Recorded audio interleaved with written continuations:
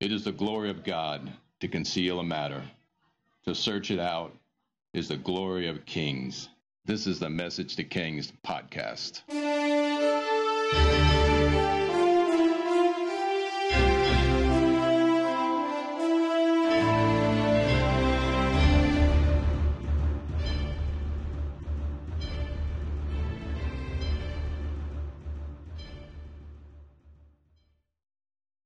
Episode 199, The Fall of Assyria. The Assyrian Empire was known for its cruelty. Judged from the vaunting inscriptions of her kings, no power more useless, more savage, more terrible ever cast its gigantic shadow on the page of history as it passed on the way to ruin. The kings of Assyria tormented the miserable world. They exult to record how space failed for corpses, how unsparing a destroyer is their goddess Ishtar, how they flung away the bodies of soldiers like so much clay, how they made pyramids of human heads, how they burned cities, how they filled populous lands with death and devastation, how they reddened broad deserts with carnage of warriors, how they scattered whole countries with the corpses of their defenders as with chaff, how they impaled heaps of men on stakes and strewn the mountains and choked rivers with dead bodies, how they cut off the hands of kings and nailed them on the walls, and left their bodies to rot with bears and dogs on the entrance of gates of cities, how they employed nations of captives in making brick and fetters, how they cut down warriors like weeds or smote them like wild beasts in the forest and covered pillars with the flayed skins of rival monarchs. That quote that we just began the episode with was from the Minor Prophets by Farrar. In this episode, we cover an 18-year period of decline and fall of the Assyrian Empire. For the terrors of Assyria have run their course, and God has declared now is the time to judge the nations and reset the power structures of the world.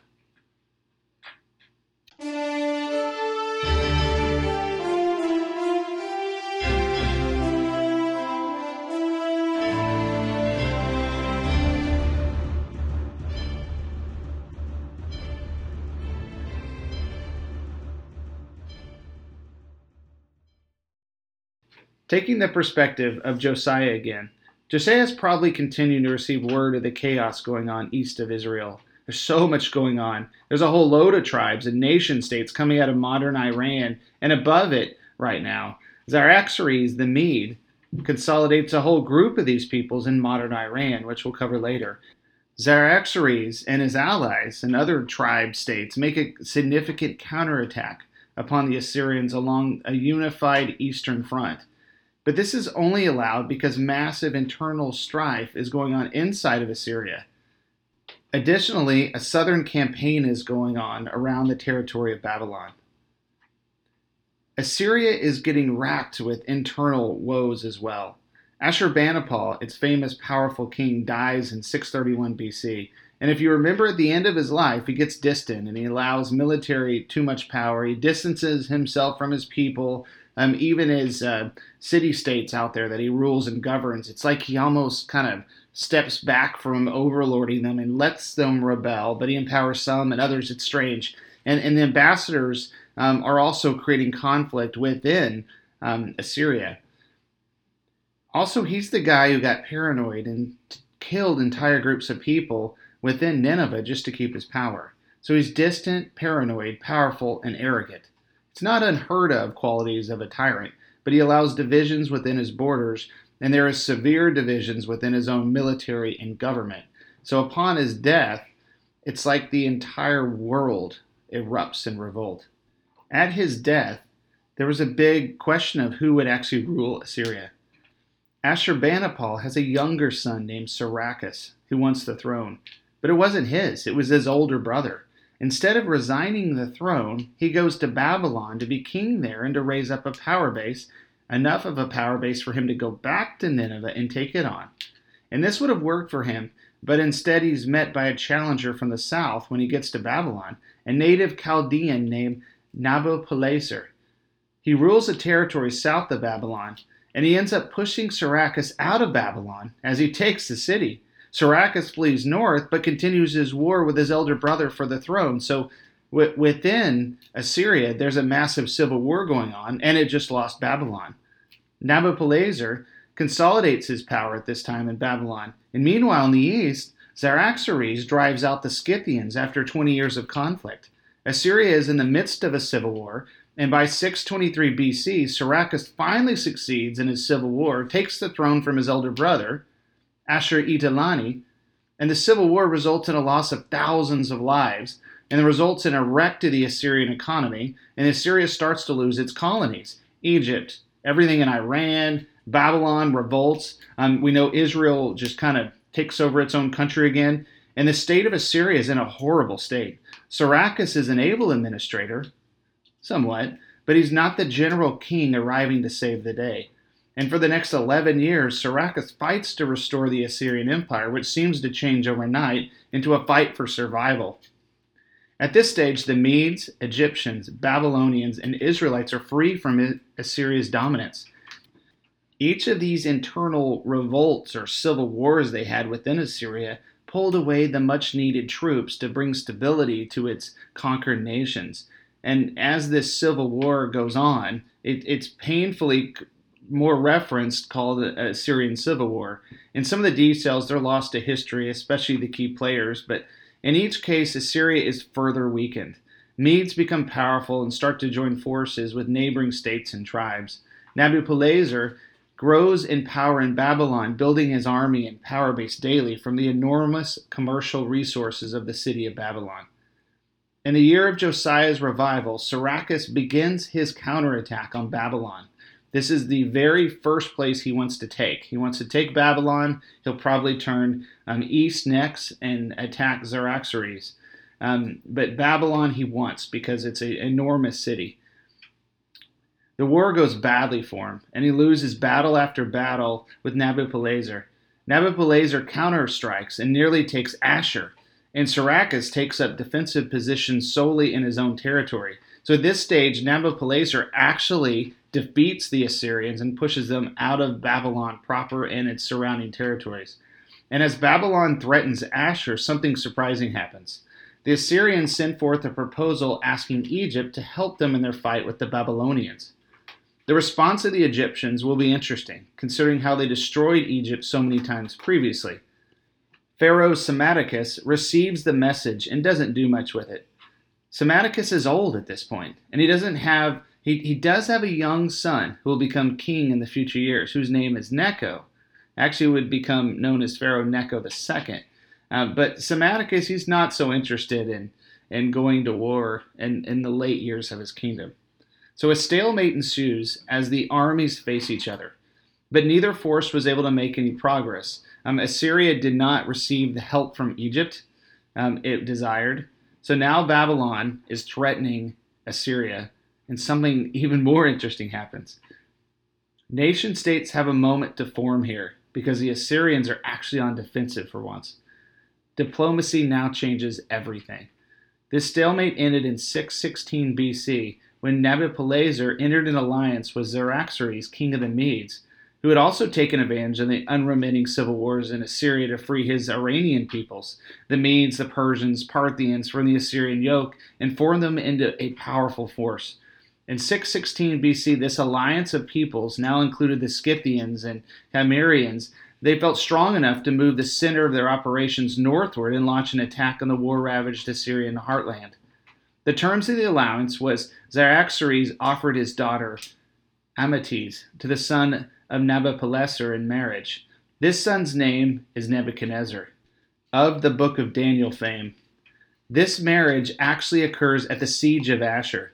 The Hanging Gardens of Babylon will later be built to make her feel at home in flat Babylon, since she was from a mountainous, fertile place.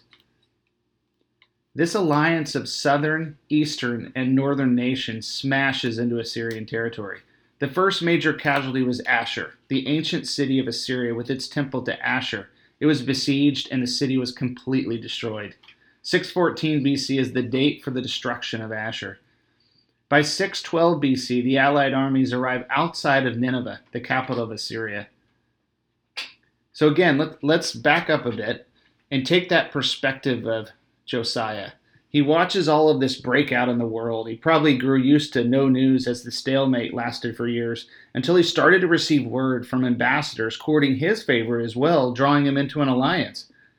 Refusing alliances but welcoming ambassadors, Josiah has to understand what's going on. As each ambassador visits, the prophets must only feel confirmed as they see the rising tide against the Assyrians. It's when the eastern forces join together in an alliance, Josiah must have been amazed at the pace everything started to move in. Josiah must have felt a feel of nationalistic pride as all this happened. He must have strengthened his forces and borders and solidified his nation state against any other attacks, and he mobilized himself for war if it was to ever come. Tempted by a warlike culture surrounding his nation state, consider Josiah as an armed Swiss neutral state, refusing armed marches to his land and conflict or attack, or even forming alliances. Josiah put his trust in God, and he strengthened himself and his nation. More news follows. The combined assault of over 5 nation states from the north, east, and south is crippling Assyria.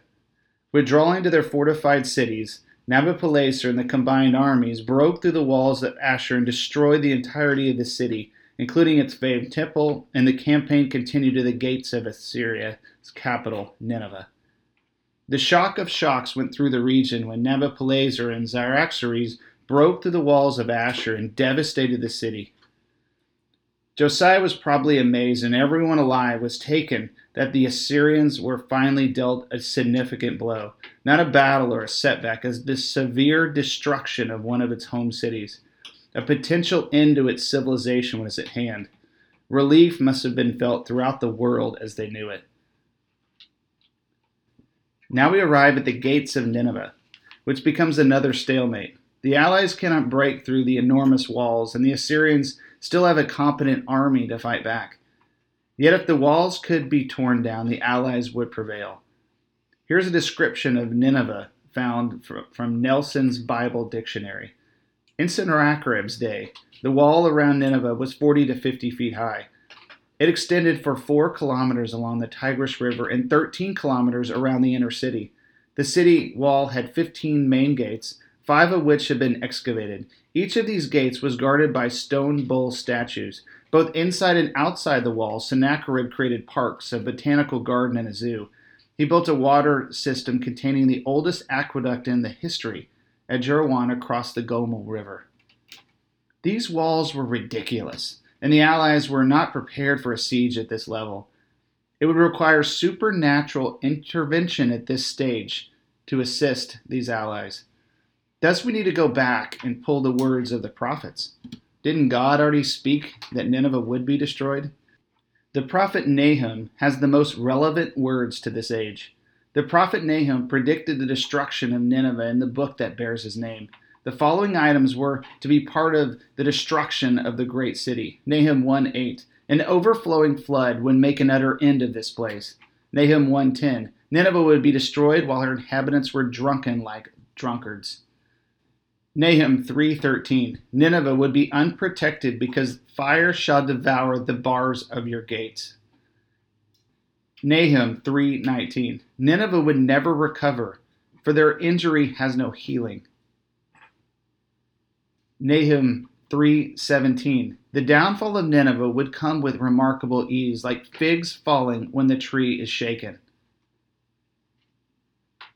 If we summarize these words, we get the following: that the siege would not be long and drawn out. There would be an overwhelming flood, figurative or literal, and it would lead to great destruction by fire and total destruction of the city, forever ruining it for productive purposes, and Nineveh would be lost to history. So let's see what happens. There's another prophecy to add here, but it's from a secular source, not a godly one. But hey, can't God talk through anyone? Didn't he name the son of the ungodly king Ammon Josiah? Speaking destiny over the child, yet named by his wicked father. So even God can speak through the ungodly. Why not some ungodly priest in Assyria saying something that actually was from God? According to some historians, there was a famous oracle spoken. And we don't actually know who spoke this oracle. And maybe it was, maybe it was Jonah back in the day and it passed on from generation. We just don't know. But the oracle was this: Nineveh should never be taken until the river becomes its enemy. So as the army stood outside the walls, a great storm arrives and devastates the walls of Assyria. Here's the quote from the book The Rise and Fall of Assyria. In 612 BC, Nabopolassar united the Babylonian army and with the army of the Medes and Scythians and led a campaign which captured the Assyrian citadels in the north. The Babylonian army laid siege to Nineveh, but the walls of the city were too strong for the battering rams, so they decided to try and starve the people out. A famous oracle had been given that Nineveh should never be taken until the river became its enemy. And after a 3-month siege, rain fell in such abundance that the waters of the Tigris inundated part of the city, overturning one of its walls for a significant measurable distance. And then the king, convinced that the oracle was accomplished and despairing of any means of escape to avoid falling alive into the enemy's hands, constructed in his palace an immense funeral pyre, placed on it his gold and silver and his royal robes, and then, shutting himself up with his wives and eunuchs in a chamber formed in the midst of the pyre, he disappeared in the flames. Nineveh opened its gates to the besiegers, but this tardy submission did not save the proud city. It was pillaged and burned and then razed to the ground so completely as to evidence the implacable hatred enkindled in the minds of the subject nations by the fierce and cruel Assyrian government. Isn't it amazing when you compare the stories of history with the actual prophecies that were already spoken? An overwhelming flood would make an utter end of this place, and according to history, rainfall was in such abundance it tore down a section of its enormous walls. And when the flood subsided, Nabopolassar and his allied forces marched their army into the gap of the walls, and a very complete slaughter ensued. What followed was destruction by fire, and abandonment was prophesied. The actions of its king are interesting. He burned himself in a funeral pyre. The king, refusing to be taken and tortured, places himself with his eunuchs and treasures and wives in the funeral pyre as it is lit and burned as the allied troops approached. Nineveh has fallen. Despite its complete destruction, a few thousand soldiers were under the command of Ashur-uballit, got away, and they fled west to fight another day in Haran. The Assyrians are not gone as a civilization yet, but their base and capital are effectively removed from the map. And another thing to consider is the vastness of wealth that just got plundered. The world's wealth reserves were just plundered and sent to Babylon and to the east. Kings became billionaires and generals millionaires instantly, fueling growth and expansion of new cities. All right, we conclude this episode with conclusions drawn from this moment by a great historical mind and a far greater Bible student. We start with Will Durant from our Oriental heritage, and we end with Matthew Henry's scripture commentary. Here's Will Durant's comment on Nineveh and the destruction of Nineveh and Assyria. Nineveh was laid waste as ruthlessly and completely as her kings had once ravaged Susa in Babylon. The city was put to the torch, the population was slaughtered or enslaved, and the palace was so recently built by Ashurbanipal, it was sacked and destroyed. And at one blow, Assyria disappeared from history. Nothing remained of her except certain tactics and weapons of war. The Near East remembered her for a while as a merciless unifier of a dozen lesser states, and the Jews recalled Nineveh vengefully as the bloody city, full of lies and robbery. In a little while, all but the mightiest of the great kings were forgotten, and all the royal palaces were in ruins under the drifting sands. 200 years later, after its capture, Xenophon's 10,000 marched over the mounds that had been Nineveh, never suspecting that these were the site of the ancient metropolis that had ruled half of the world. Not a stone remained visible of all the temples with which Assyria's pious warriors had sought to beautify their greatest capital. Even Ashur, the everlasting god, was dead. Wasn't that great? Written with such power and a wonderful wrap-up. Ashur, their god, was dead. Matthew Henry sums up the spiritual lessons learned from Assyria. The end of an era has dawned upon us. The destroyer of civilizations has now been destroyed. What can we learn from Nineveh? Matthew Henry summed it up when he wrote, about 100 years before, at Jonah's preaching, the Ninevites repented and were spared. Yet soon after, they became worse than ever. Nineveh knows not that God who contends with her, but is told what a God he is. It is good for all to mix faith with what is here said concerning him, which speaks great terror to the wicked and comfort to believers. Let each take his portion from it. Let sinners read it and tremble, and let saints read it and triumph. The anger of the Lord is contrasted with his goodness to his people. Perhaps they are obscure and little regarded in the world, but the Lord knows them. The scripture character of Jehovah agrees not with the views of proud reasoners.